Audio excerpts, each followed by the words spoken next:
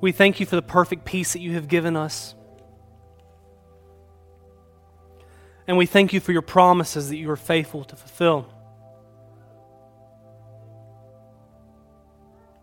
In this moment, we thank you for the greatest of all promises, and that is Jesus Christ and his earthly ministry.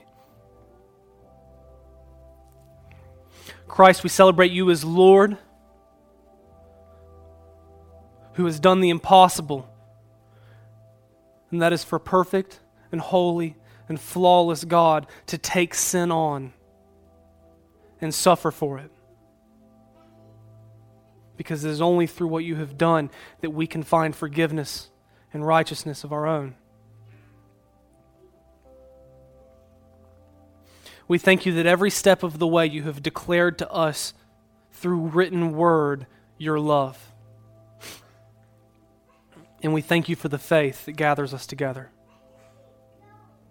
May we not be people that are proud, wanting to make a name for ourselves, but rather people that in humble sacrifice understand we can't.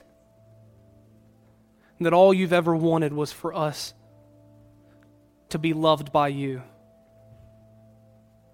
and to love you.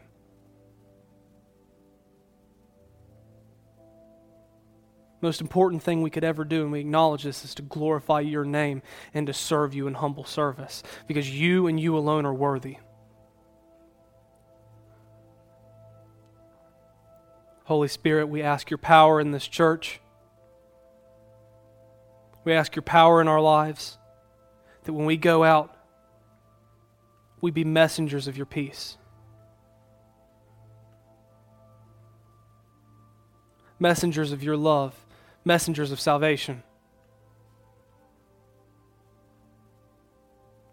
You have forgiven us of our sin, and you have forgotten it, cast it as far as the east is to the west. We ask in a similar manner, Lord, that when we do sin, not only are we able to reject it, deny it, repent of it, and get rid of it,